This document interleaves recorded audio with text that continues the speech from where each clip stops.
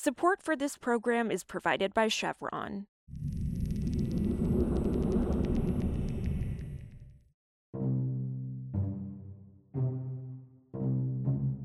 This is Politico Energy. I'm Annie Snyder. We're now a month and a half into the Supreme Court's new term, and it wasn't supposed to be an especially momentous one for energy issues. But it looks like a conventional wisdom may have gotten that wrong. Two cases are now catching a lot of attention. One about EPA's authority over greenhouse gas emissions from power plants, and one about potential lingering liability that Volkswagen could face for its major emissions cheating scandal that came to light a few years ago. I think the Supreme Court is starting to dive into some more policy fights that it had been avoiding before. But now we're a year into the conservative justices having a 6-3 majority, and so we're seeing a little bit of a different world. Today, my colleague Alex Guillen explains the two recent Supreme Court moves that are capturing the attention of the energy world. It's Tuesday, November 16th.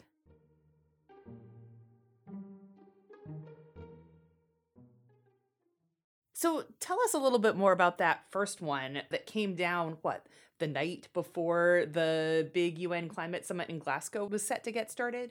What happened was earlier this year, actually the day before Joe Biden was sworn in as president, the D.C. Circuit Court of Appeals struck down the Affordable Clean Energy Rule. That was the Trump EPA's version of the Clean Power Plan, or replacement of the Clean Power Plan, that is. And it was much more restricted than the Clean Power Plan. It stuck to just sort of making potential efficiency improvements at coal plants and would have achieved significantly less emissions reductions than a more expansive plan would. The court struck that rule down, and what we have now are a number of Republican-controlled states and a couple of coal companies that have appealed to the Supreme Court and asked them to step in.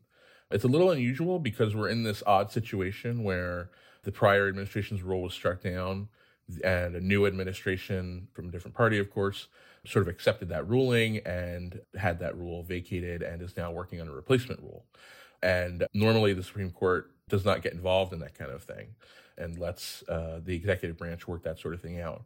So a lot of people had not expected the Supreme Court to take up these appeals, but a little bit surprisingly it did. That sent some shockwaves around the climate law world, but it is also seen as an indicator that the justices want to settle the question of the scope of EPA's authority when it comes to power plants. So basically whether the Biden administration can write a more expansive rule or whether it's going to be stuck to what are called inside the fence line measures. And so they accepted that case. It'll be argued probably in February or March, and I would expect a ruling in June. So, that case seems to get at the heart of questions about EPA's authority to regulate greenhouse gases from power plants. And that is, of course, something that's pretty central to the Biden administration's plans for decarbonizing the grid. So what does this mean for the Biden administration's efforts to regulate in this important way? This is easily the most important climate and environmental case that the Supreme Court has taken up since they ruled in 2007 that EPA does have the authority to regulate greenhouse gases. That was a landmark ruling, but all they did was say EPA has authority, not what the scope of that authority is. Because, of course, in order to combat climate change, greenhouse gas emissions will eventually have to be down to, net zero or something like that. So you can't just sort of do a 5% reduction on power plant emissions and call it a day. So this will be the case that puts a lot more definition on the scope of EPA's authority on power plants, at least. It's not clear at this point. It looks like this won't affect things like EPA's authority to regulate greenhouse gas emissions from cars. It doesn't look like it'll necessarily affect other stationary industries that EPA already regulates or is considering regulating. One of the big contentious things here is that the electric power sector operates very differently from other major industrial emitting sectors. So the Obama administration and now the Biden administration are arguing that means it should be regulated a little differently from everybody else. So this is the question the Supreme Court will be tackling here. Okay. And then on Monday, the justices declined to take up another set of closely watched cases relating to the Volkswagen emissions scandal from a few years back. Can you remind us what that was all about and then how this new litigation fits in? Yeah. So back in 2015, EPA was tipped off that Volkswagen had basically been cheating on emissions requirements for diesel vehicles that it sold in the U.S., almost 600,000 of them over a multi-year period. EPA discovered it in 2015.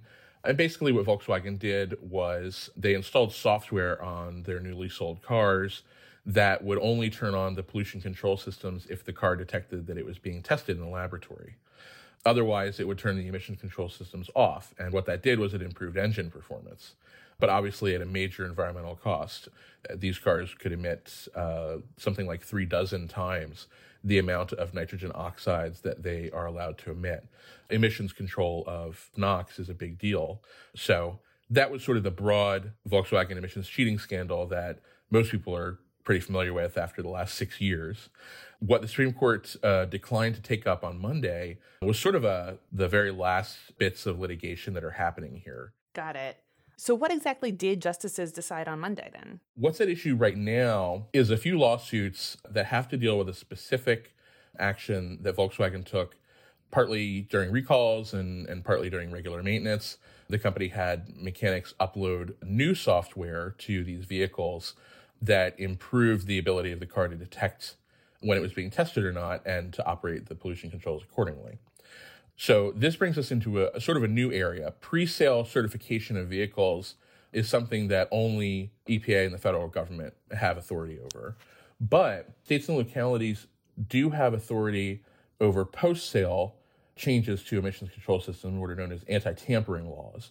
And they were really written with the idea that it would apply to mechanics or owners or anyone who bought a car and then altered it in some way, again, to improve the engine performance by bypassing the pollution control systems.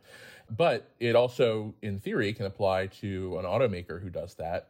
And so what we're seeing now in these cases is, number one, the state of Ohio, so the Republican Attorney General there, is pursuing penalties against Volkswagen over, I think, about 14,000 vehicles that were sold in that state and altered. And then 2 counties are also doing this. Their cases have been combined. It's Hillsborough County, Florida, which is where Tampa is, so a very populous area, and Salt Lake County, Utah, so again, Salt Lake City.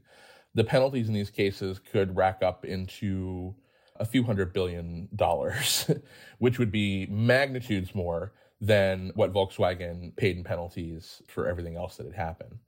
Volkswagen appealed to the Supreme Court, and it asked them to overturn the couple of lower court decisions that said these lawsuits could proceed. And the Supreme Court on Monday said no. And that's very interesting to me. I had sort of thought they might take it up, but this is sort of an unusual issue. It's not the kind of issue that breaks down along the traditional ideological lines that you might think of when we think of environmental issues. Now these cases will go back to lower courts for further proceedings. Volkswagen says it plans to vigorously fight against them, so it's entirely possible the company will emerge from this, without any actual liability being attached. And so we'll see how that plays out. Also, on Monday, the Interior Department said it will begin the process of banning oil and gas drilling in large swaths of Chaco Canyon in New Mexico for the next 20 years. The region in question is a 10-mile radius surrounding the Chaco Culture Park. The move from Interior Monday is a win for the state's tribal nations that consider the site sacred, but it would not affect existing valid leases or rights, and would not apply to minerals owned by private, state, or tribal entities. Lawmakers from both parties had in the past supported protecting Chaco from drilling, but remained divided as to how long those protections should last. For more news on energy and the environment, subscribe to our newsletter at politico.com/morningenergy. Some of the music on today's show was composed by the mysterious Breakmaster Cylinder. I'm Annie Snyder, and we'll see you tomorrow.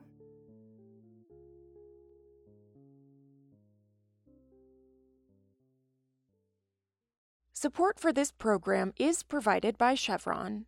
Did you know that Chevron supports the ambitions of the Paris Agreement? In fact, they've even tied their executives' compensation to lowering the carbon emissions intensity of their operations. Because it's only human to help power a brighter future. Learn more at chevron.com/lowercarbon.